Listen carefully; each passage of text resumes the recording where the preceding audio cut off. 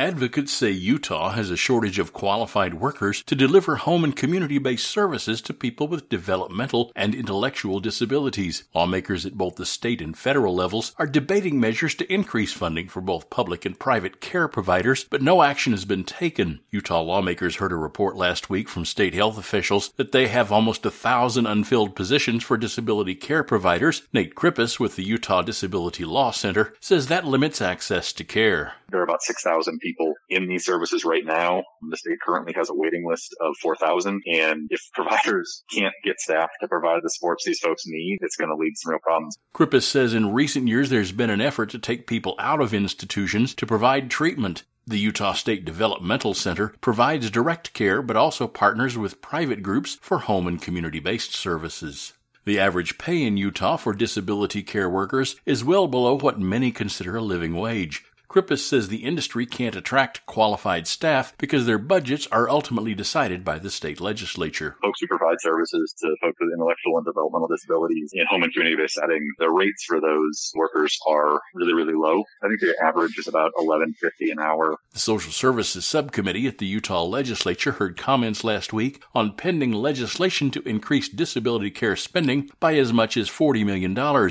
Krippus says advocates also are hoping Congress can pass a section of the stalled Build Back Better Act that allots $150 billion for community-based care. It sounds like maybe there's some interest in trying to do pieces of that legislation individually as opposed to the whole package. I think it would make a huge difference. It would certainly enable the state to potentially expand services or do more. I'm Mark Richardson. Find our 8 trust indicators at publicnewsservice.org.